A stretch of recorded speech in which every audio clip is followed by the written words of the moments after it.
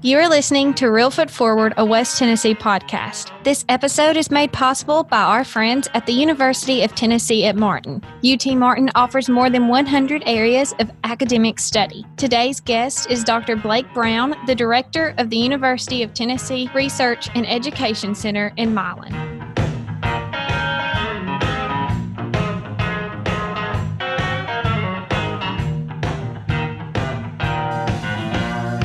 This is Scott Williams, your host of Real Foot Forward, a West Tennessee podcast, where every single week we talk about the history, the people, and the culture of our home right here in West Tennessee. As you know, we're opening up an ag exhibit in December, and we have a very special guest today that knows all about ag and has been very helpful in working with us a little bit on this exhibit. We have Blake Brown, who is the director of the University of Tennessee's Agriculture Research and Education Center in Milan, Tennessee. Welcome, Blake. Thank you. Good morning. How you doing? Fantastic. And I can see by your background there that you are right there in the fields. The sun's coming up over the corn. I think that corn on your background is a little fresher than what I'm seeing in the fields here. Green, it is. That's right. We're almost finished with harvest around here, but yeah, this was taken a few years ago and just.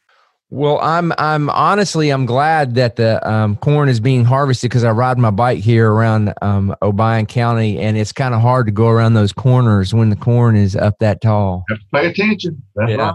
Sure do. So tell me a little bit about you. We've met a few times, but I don't know, where'd you come from and how did you end up in the ag biz? Well, I was actually born in Knoxville. My parents are both from Knoxville.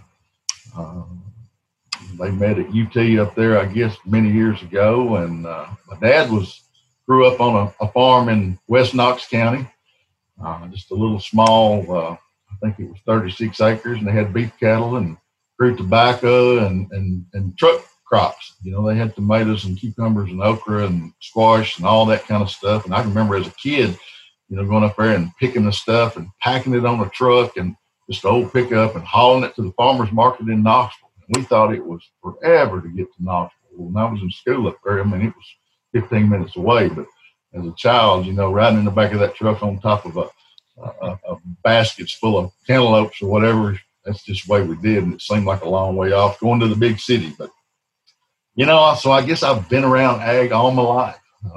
When I was 3 weeks old, my dad took a job with UT in Jackson at the West Tennessee Experiment Station. He was actually a horticulture researcher. And so we moved down here when I was 3 weeks old. And so I guess one of my other grandmothers used to call me a flatland hillbilly. She was from Crockett County originally, but she was born in Knoxville and spent all his life in West Tennessee. So, like I said, my dad worked out there at the experiment station in Jackson. And some of my earliest memories were going to work with him. And he worked with all kind of vegetable and fruit crops. And then on the side, he had greenhouses. And so I grew up working in greenhouses when I was in junior high and high school. And I didn't have the love for that he did. He loved it. It was just a job to me, hard work, long hours, lots of hand work. But it did a lot of good. It allowed me to go to school. And so anyway, fast forward, got ready to go to college and was looking at UT Martin, but I was kind of thinking about going into ag engineering at the time.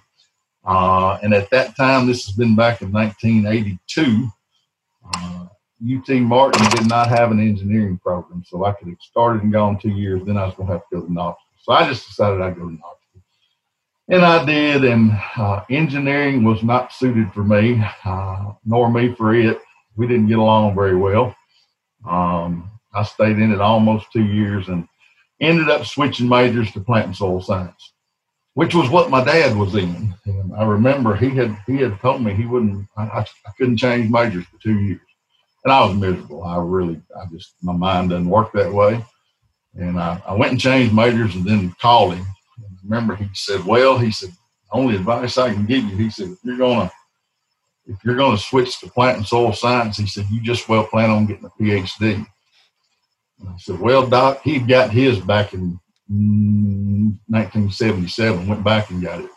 And I said, well, the way I'm going, the best I can figure, I said, I can get a PhD in plant and soil science before I'm ever going to get a BS in ag engineering. And I didn't realize how true that was. Had no intention of getting one. No intention. But anyway, finished up, got a BS in plant and soil science from UT Knoxville. Along the way, I had an opportunity to do an internship with DuPont Ag Products.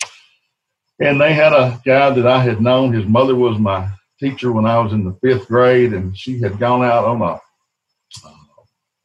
think she had surgery and had to be out for 6 weeks. And he substituted for us, and we had a big time with him. He went on and got his doctorate and came back and went to work for DuPont. And anyway, he hired me as an intern.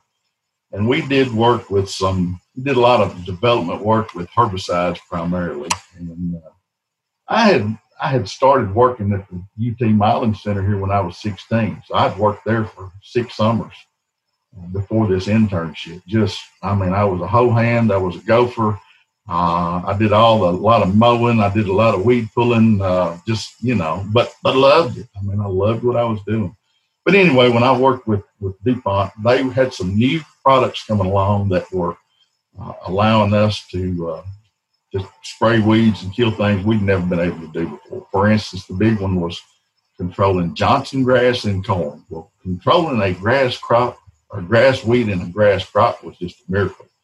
And they had some new products, and I ended up ultimately doing my master's thesis on that. And but I just got intrigued with that, and I thought, this is fun. This is cool. We're seeing new stuff coming out of the labs in Delaware. We're getting to try it in the field and see what it does. And, I thought that's what I want to do. And so went directly into a master's program with Dr. Bob Hayes, who was the weed scientist located down at Jackson. In fact, Dr. Hayes went on to become the director at Jackson after my dad retired. And he just retired last week. Oh. But he was a mentor and allowed me to come along, and finished that. I was ready to go to work. There weren't any jobs. Like I said, the last thing on my mind was working on a doctorate. I wasn't crazy about school. It was a means to an end for me. But got a chance to go to Mississippi State and start on a PhD. And a few weeks before I left, 6 or 8 weeks, they called and they said, we got bad news. Money for your assistantship has fallen through. We don't have any funding for you, but we have another professor who has a position in turf weed control. Well, I didn't know anything about turf, but I was kind of stuck. I thought, let's try it and see. So I went down there and I started working in the turf business. I knew nothing about it. Turf is a whole other side of agriculture. There's a whole, between athletic fields and golf courses and just all, commercial turf. It's a big, big, big business that I need. Yeah, Discovery Park of America, we have a lot of turf here. I'm sure you do. So, and there's a lot of people going into it, a great industry. But anyway, ultimately, that wasn't my calling. I can remember working out in the turf plots and seeing the guys go to the field to harvest the corn and the beans and the cotton and just feeling kind of sick. And I ended up coming back to Tennessee and working back in agronomic weed control, and ended up getting a doctorate at UT. And so, and then I got the opportunity for my dream job. I got a job working with DuPont, and they said, you're going to be actually, it was going to be a sales rep in Lincoln, Nebraska. Never been to Nebraska, never spent any time in the Midwest to speak of. It was January. About a couple of days before I was to move, I got a call and they said, hey, our development rep is retiring. And would you be interested in that job? Well, that's what I wanted to begin with. Absolutely. So I fly to Omaha, met with the guy that hired me, then met with my new boss. And I started off on the job doing field development work in Lincoln, Nebraska. And I worked in Nebraska, Iowa, South Dakota a little bit, and loved it. Just loved it. I worked out of my house. It was interesting. We had my wife and I got married while I was working on my doctorate. And she was a teacher. And we thought, well, we'll get her a job in Knoxville, move her to Knoxville, and blah, blah, blah. Well, guess what? That didn't work out. So she taught school in Jackson for 2 years while I was in Knoxville. First 2 years we were married. And we went from that to me working out of the house. People said, y'all never make it. You're going to get each other. And we hit 30 years back in June, so I think we're going to make it. But anyway, spent 5 years there. I really did love it. And got a call one day. As I mentioned, I had started working at Milan here when I was 16. Worked 6 summers. I worked here while I was in graduate school. So from 1980 until 93, I was here every summer. 92. Then I get a call and said, hey, the superintendent's job is opened up in Milan. You interested?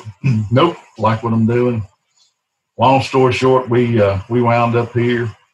And the end of this month will be 23 years. So that's kind of how I got here. That's a long story, but that's great. Congratulations. Through the years, I've sort of had an opportunity to play around in different areas of agriculture. Going back, I used to go help my grandparents before I started working. We'd go cut tobacco and food with cows and pick veggies. That wasn't my favorite thing, but I had a chance to work in turf. I've worked in row crops. I've worked in the Midwest. So I've had some pretty neat opportunities, I think. So it's a really special place there at the center in Milan. Can you tell us a little bit about the history, how it came to be, and a little bit about Tom McCutcheon? Sure can. In fact, I've got a letter on the other side of my desk here that my wife found several years ago where Tom offered me a job in 1980 to work here. So I went to work for him. But the center was established in 1962, and it was on lands that had been declared excess from the Milan Army Ammunition Plant, the Milan Arsenal. Many people know of it as. Of course, the arsenal was established back in the 40s to support the war effort, and they took in 20-something thousand acres. I think it may have been more than it is right now. At various times, they accessed some of that property. And so in 62, we got almost 500 acres of land to establish an ag experiment station here. Now, the university system currently has 10 ag research centers across the state, and we are one of them. Since that time, we have leased additional land from the Army, the first back in the early 80s, and then again in 2002, I believe, we picked up another parcel. So in addition to the almost 500 that we own, we lease 388 acres from them right now.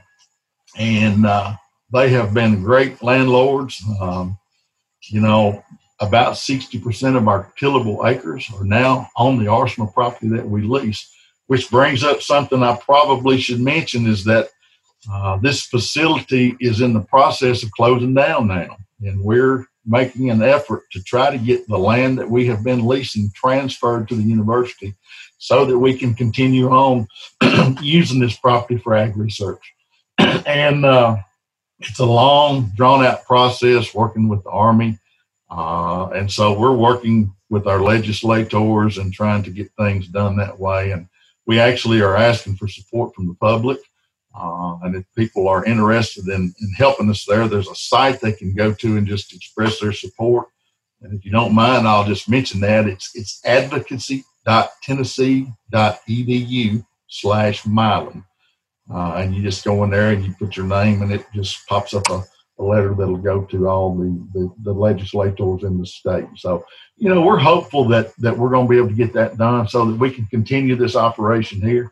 But that's a little sidebar, but it's a very important one, because if we don't make this happen, we're going to lose more than half of our property here. And I think that'd be unfortunate. So, yeah, we'll put a link to that in the body of this podcast so people can click on it and go there. So anyway, back to the history, Tom came in, and Tom McCutcheon was the first director here. They called them superintendents back then. And, the goal here at Milan, of course, we had a station at Jackson just south of us, 25 miles, where most of the faculty were located. But here at Milan, it was originally called the Milan Field Station. And the thinking was, you got a few more acres here, we might be able to do larger plots, do field scale experiments, etc., and just more resources for the faculty to use. And so it started, and then along the way, Tom noticed that we had a lot of erosion going on here in West Tennessee, and Milan was right in the heart of it. And he just recognized the fact that we could not keep farming the way we had done for hundreds of years, plowing this soil, working it to death, planting, watching it wash off during the growing season. And, we'd have to plow in the ruts in the fall so we could harvest, and plow in the ruts in the spring so we could plant. And he thought, we've got to do something different. And he started playing with this concept that we now know as no-till. And he assembled a team of people, to work on various aspects, because there were two main issues. If you're not going to till that soil so that you can plant the seed, you got to figure out, how do I get that seed into that old hard dirt that's out there? You get into June, you're planting late soybeans and it's 100 degrees. It bakes it. It's just like a rock. Excuse me. And so that was the first issue. How do we get a planter that will plant that? Second issue, tillage has been used since the beginning of agriculture for weed control. We can go back to the Bible and, cursed is the ground for thy sake, thorns also and thistles shall it bring forth to thee. Weed scientist told me that one time. But, it's there and it's true. And, if you don't have that option to till, what are you going to do? Well, we're going back in the 60s and 70s. We didn't have a lot of herbicide options back then. So, again, there were a team of folks assembled. How can we do this? And they started working on this process. And it wasn't early. I can even remember when I came along in 1980, some of the stuff they were doing then was just, compared to what we do now, was just, wow, you'd think, can't believe we were doing it that way. But they had made a lot of progress by then. We were successfully no-tilling crops by the early 80s. And so in 1981, they decided to have a field day to teach the farmers how to do this new concept that we call no-till. And the farmers, as I understand it, were very resistant. They even called it like dirty farming. It wasn't farming, popular. dirty farming. Yeah, it wasn't what they were used to. Farmers like to till ground. We call it recreational tillage. Some people call it therapy. You get on a tractor and you got a disc. It's kind of fun to sit there and watch that dirt turn. And to have to just stop doing that, it was a big change. And a lot of people thought it wouldn't work. They thought the insects are going to cover it up. The diseases will be terrible. All these bad things are going to happen. With a lot of work and a lot of research, we found that wasn't the case. But I've seen pictures of the erosion that was taking place back then with gullies that I could stand in that were so deep. It was destroying the area. It was. And I remember seeing those. As a kid, that was just pretty typical. A couple of things that stand out. You've probably seen the old fence rows, where they didn't plow and the fence row was 3 feet taller than the field beside it because it didn't wash away because it wasn't disturbed. Cemeteries are another one, where they're not disturbed. A lot of times they'll be higher, but it was obvious that we were losing it. And the other thing that I didn't know till I got in college and took some soils classes, but West Tennessee is, our part of West Tennessee is known as the coastal plain. Eons ago when all this was formed, they claimed that this was a beach. We were actually an ocean. And if you've ever watched them drill a well or something, you get down below the topsoil layer, what do you get? White sand. It looks just like a beach, and it goes for some places hundreds of feet down. And so this wind-blown silt was blown in on top of this sand, and that's what we farm now. And the dilemma is if we lose that layer of silt, you're down to sand, things don't grow well in sand unless you've got lots and lots and lots of water. And so if we lose this topsoil, we're back to a desert. And so anyway, lots of people involved, lots of effort, and they started perfecting this system. Started the field day in 1981, and about 1,800 people showed up, and that was just unheard of. We had never had an event like that, and so they decided, well, this went over pretty well. Maybe we ought to do it again. And so did it again in 1982, and the crowd just got bigger. And so it became a tradition. And at its heyday in the mid-'90s, there were close to 10,000 people in 1 year. When I came here in 97, we were at about 8,000. And most recently, we're running, 2,500 or so. But, this was the 40th year for the No-Till Field Day. We didn't get to do it live this year because of the COVID, so we had to go virtual.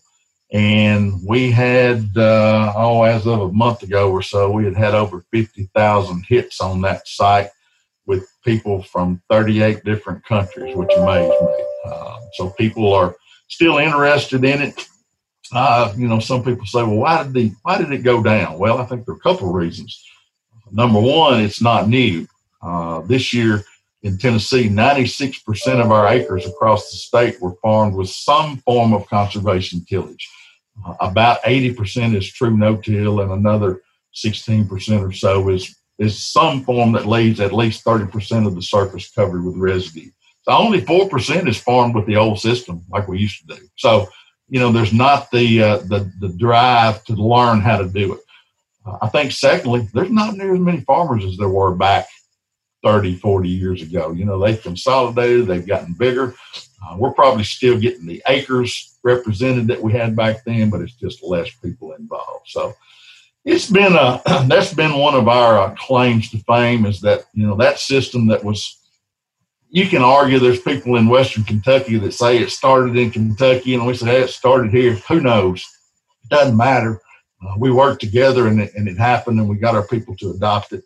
And ultimately, we're saving lots of topsoil from going down the Mississippi River and winding up in the Delta of New Orleans. So Tom never got to actually see that come to fruition, right? He passed away before it was universally accepted, as I understand.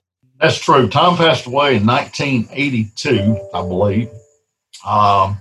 He got cancer, and he was in his early 50s and just didn't last very long, and he did not get to see what it has come to today. Of course, speaking of Tom, one of his other hobbies was collecting old antique farm equipment, and he had collected stuff all over West Tennessee. And when he passed away, there were a couple of chicken houses up here in the edge of Carroll County that were just crammed full of all of his finds. And so the community got behind, and they built the West Tennessee Ag Museum that's located here. And his daughter came through 3 or 4 years ago. We were doing a renovation at the museum, and we got a little video. And I remember her saying that her and her mother, who served as a secretary here at this operation, they said they just called it stuff. That's just Dad's stuff, But he recognized that, we need to preserve that history of West Tennessee.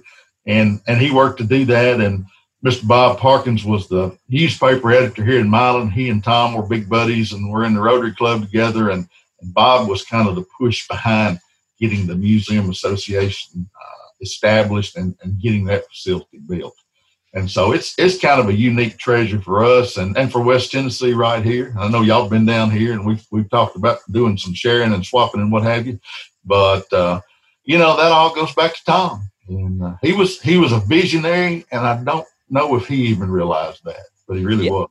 I think a lot of people don't even really realize what's there in that museum and how fascinating it is. And it's free, right? Oh yeah. Yeah. No, we're still closed because of the COVID. We're taking, we take direction out of UT Knoxville, and I hope that will change at some time in the near future. But we've actually gotten some new items just here in the last couple of weeks. Our friends up at Alliance Application there in Troy, I guess, they brought us an old spray coupe sprayer that had been fully restored. One of the first ones I've ever seen, earliest ones. And it's kind of neat. We got it in there. I think it'd been at y'all's place, actually. Well, you talked about how you guys did the no-till field day digitally, and I watched that. It was really interesting because you got to almost sit in the cab of your truck and get a tour of places that you don't normally get to see. That was cool. But you guys also have a really thorough tour of the museum that you can watch online that I think is really, really well done and fascinating. Yeah, we did. When we started thinking about going virtual, and that was just, that was an idea. Our executive vice president, Dr. Tim Cross, he was having fireside chats. He started back in March, and it was actually the first one. And he was just saying that, we're going to have to think about new ways of doing things.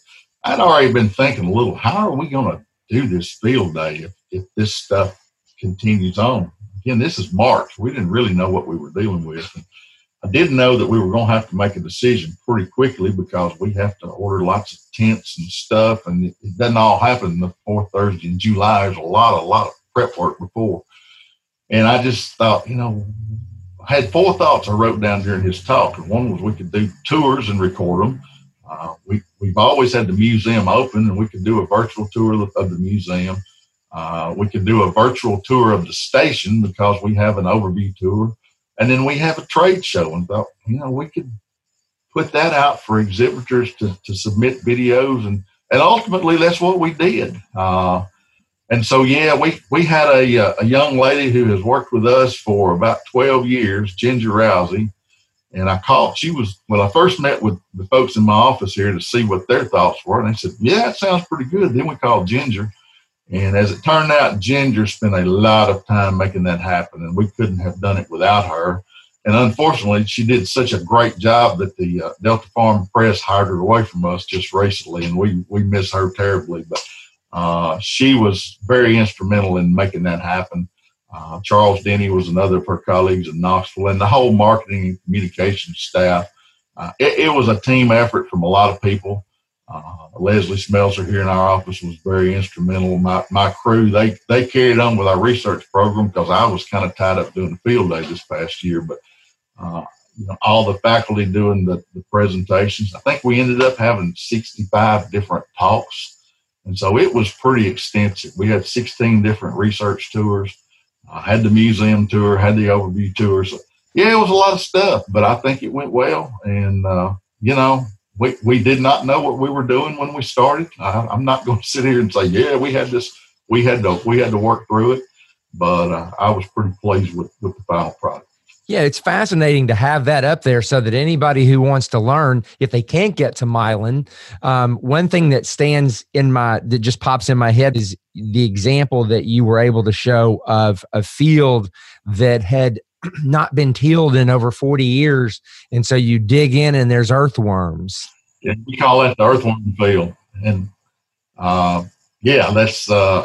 it's over 40 years. And unless it's just really bone dry in the middle of July, I will bet you pretty good money I can go out there and stick a shovel in the ground, turn up an earthworm.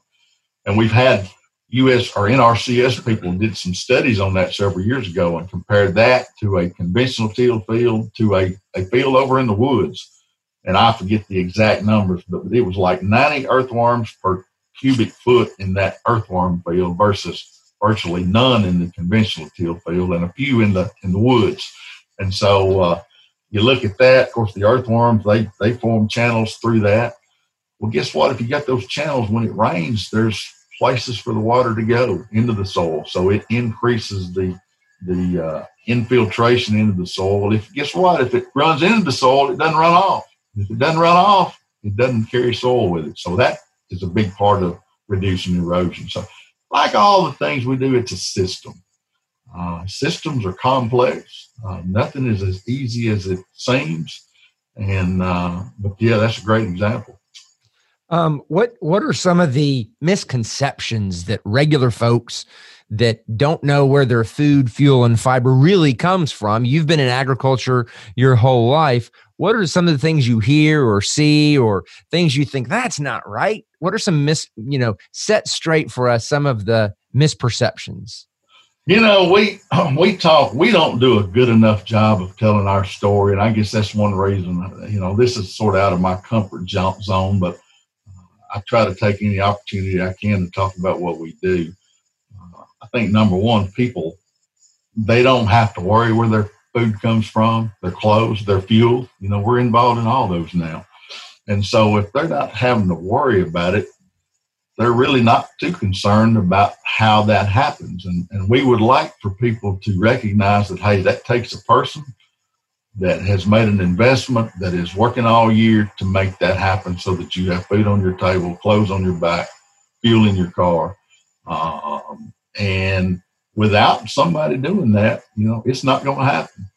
I believe that food is a national security issue. We have been blessed in this country that we've always had plenty as opposed to other places in the world. We take it for granted. I'm guilty, just like everybody else is, but I think we need to, I have a great admiration for our farmers. At one time in my life, that's what I thought I would like to do. Probably fortunately for me, it didn't work out that way because there's certain skills that they need to have that I don't have. I'm not a mechanic. The farmer needs to be a mechanic amongst a lot of other things. They have to be an agronomist. They have to be a mechanic. They have to be a veterinarian. They have to be a business person. They have to market their crops or their livestock. I mean, on and on and on. And they need to be really good at most of those or find somebody to help them that's not. And, I figured out a way to work in the business without having to actually, take those risks. And they take huge risks. And I have been fortunate, I guess, in this job. We produce crops. Part of my job is to market those crops and sell them. And what we make goes back into our budget to support the research. So I pay attention. I'm not an expert. But I want to make as much as I can because that allows us to buy more equipment, upgrade things, and do the things we need to do to support the research effort. So it's really, it's one thing to sit there on paper. I got a report this morning that said somebody was looking for some people to sell cotton equities at 10.5 cents. Well, that's 10.5 cents on top of the 52 cents you get from going into government loan. That's better than it's been. Deciding to pull that trigger when it's real money it's not as easy as doing it on paper. And so I have developed a great appreciation for the ones that can, figure their costs, know when they can make a little money. The dilemma is, what if the price never gets to your cost of production? What do you do? And they deal with that a lot of times. If you sell knowing you're losing money, it's hard. And some years the price never gets to your cost. I guess the other thing I've said about the folks is, in my 23 years here, if you take a 10-year period, I'm going to say 1 or 2 years, farmers are going to make pretty good money. 1 or 2 years, they're going to almost go broke. And the other 6 or 7 years are just kind of going to cruise in there, kind of at the break even, hang in there another year. And, can you imagine working all year for nothing? And they do that a lot of times, and that's tough. So, another long answer to a quick question, but I think we need to appreciate the ones that are doing that, making the investment. Sometimes it looks like they're doing really well. This equipment, it's expensive, it's shiny and pretty, but there's a huge cost that goes along with that. I think, food safety is huge. We are fortunate in this country. We've got a very strict system that, with all the people we have, we have issues crop up periodically, but it's pretty minor. We have the safest supply of food, the most abundant of anywhere in the world, and the cheapest. And we don't recognize that. There is a place for organics. There's a place for all these others. I don't think they will ever feed the masses. And I think we got to consider that. The whole labeling issue is something that, things are being marketed that probably don't mean as much as they want you to think. So, there's lots of issues going on, but I just think people need to recognize that we're very blessed in this country with the system that we have.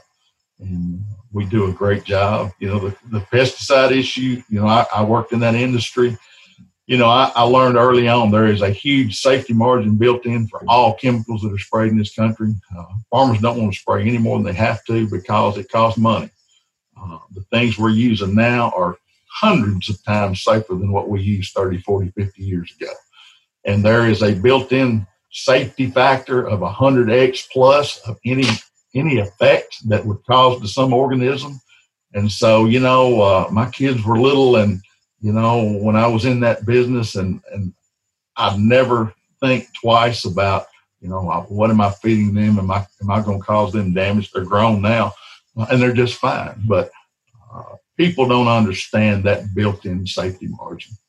When you talked a little bit, a lot of what you've talked about has to do with innovation. And I know out there at Milan, you guys are doing a lot of experimenting and there's a lot of innovation going on. What are some of the projects you guys have right now? Yeah, I talked about people don't come here as much to learn how to no-till, but my thinking is we're trying to incorporate all the new technologies into a no-till system because that's what our farmers in this state are doing. They're already no-tilling. So, I mean, okay, I'm a weed scientist. This whole herbicide tolerance and weed resistance issues, and we have had some true challenges back in I forget, late 90s, maybe the first case of mare's tail or horseweed resistance to Roundup was discovered in Delaware. The second place it was discovered in the U.S. was at the Milan Experiment Station. Within a year or two, that just was all over West Tennessee and pretty soon all over the Southeast, and we had to learn how do we manage that. Then another one came along that was called Palmer pigweed. It made mare's tail look like Sunday school. I mean, no big deal. And it was awful. It had been down in Georgia and Mississippi, and I saw fields that were actually disced up. They just didn't even harvest them. It was so bad. So we've had to learn how to manage these. And you get something like that pop up, it takes 3 or 4 or 5 years to find some tools that'll work. So lots of effort going on with that, lots of effort with insect control, disease control. That constantly changes. We fix one problem or find a cure for it or a way to manage it, and another one pops up. When I first came up here, boll weevil eradication was a big program in cotton because boll weevils had been working us over for 100 years. And we got that one kind of under control. Well, all of a sudden, stink bugs start showing up. Stink bugs have never been a big problem in cotton. But when you control one pest, another one's going to take its place. We're doing work with a lot of irrigation systems that have gone in the state in the last 15 years. We have 3 systems here, and 2 of them are outfitted with what's called a variable rate irrigation system. And so a tower is between the wheels is about 180 feet on our pivots.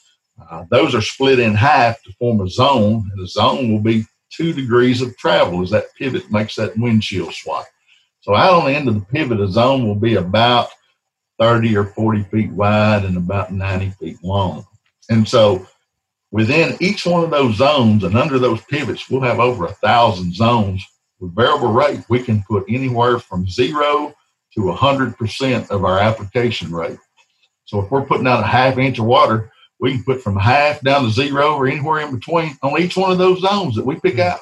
So that allows us to do a lot of work with when do we start watering a crop, when do we stop. I saw a new publication came out just this week on soybeans and evaluating, do we start when they begin bloom or when they begin making pods? It makes a difference. Of course, that's all tied to the weather. This year we had pretty good rainfall on our corn and cotton. And corn this year, actually, the irrigated yields are less than the dryland yields just because we probably got too much water where we irrigated. And so you always, you never know. You do the best you can do. But let me carry on. We're working with drones, looking at drones to fly over these crops and, can we detect diseases or other things? We're working with fertilities and new sources of fertilizers. How do you place them? When do you put them out? A lot of the stuff we're doing, they were doing 40 years ago. But as new technologies come along, we keep evaluating. And our goal is ultimately, we've got to produce more with less. We're losing farmland every day. We're building subdivisions and big box stores and highways, and every time one of those goes in, that land is gone forever. And so we've got more people, our population's going up, our land's going down. We got to do more with less. You ever heard that before, Scott? Sure you have. We all do. Yeah. And the little Apple educational tool has a lot of visual impact when we share it with young folks here. It does, and that's a neat thing that I ran across several years ago, and I do it a lot. And I'm glad you brought that up because ultimately, we got this big old wide world, and we think West Tennessee's full of farmland, and we'll have enough forever. And the reality is, it's getting less and less every day. And the reality is, the bulk of our food production is on a very small percentage of the earth. And then even if you look at that and peel off that apple, it's really tied to that top 6 or 8 or 10 inches of soil. And if we lose that, we're in bad spot. So, yeah. What does the future look like? 2050 is the date that you hear about a lot in agriculture, that we're trying to increase production more with less. By then, if you had to look into a crystal ball, of course, you and I probably won't be around here then, but what do you think agriculture will be like in the year 2050? It's I got 3 guys that are research associates that work here that have master's degrees and work with these faculty members. And we have the Westar group come through here every year. And they'd asked us a couple of years ago, said, what can you do on new technology? So I kind of laid that on my guys' plate. I said, come up with a presentation on new technologies in agriculture. And anybody can do that. Just Google it. It's mind-boggling what's out there. What's going to be happening in the next 5 or 10 years. Everything from stuff at the cellular level, which is way over my head, CRISPR technologies. And of course, all the gene editing and all the GMO stuff is already happening, but more of that's coming on. Harvesting technology where, they can pick apples or something with a machine and determine if they're ripe. And all the GIS, GPS. I've heard y'all talk on some other podcasts you've had, the farmer, the auto steer on the tractors and the combine with the, meeting up with the grain cart and the tractor without a driver in there. And there's all kind of things that are happening and, and things we hadn't even thought about, I'm sure. And so it's going to change. I mean, it's changed in my lifetime. My dad's 80 years old. He grew up on that farm in Knoxville and they were plowing with mules and doing everything by hand and didn't have electricity when he was a kid. He's seen a lot of stuff happen in his lifetime. I think we're going to probably see more than he did. Mm-hmm. And it's cool. I mean, there's some neat stuff coming. A lot of new kids. When you only have 2% of your population on the farm, most people don't know what that involves or what it's about.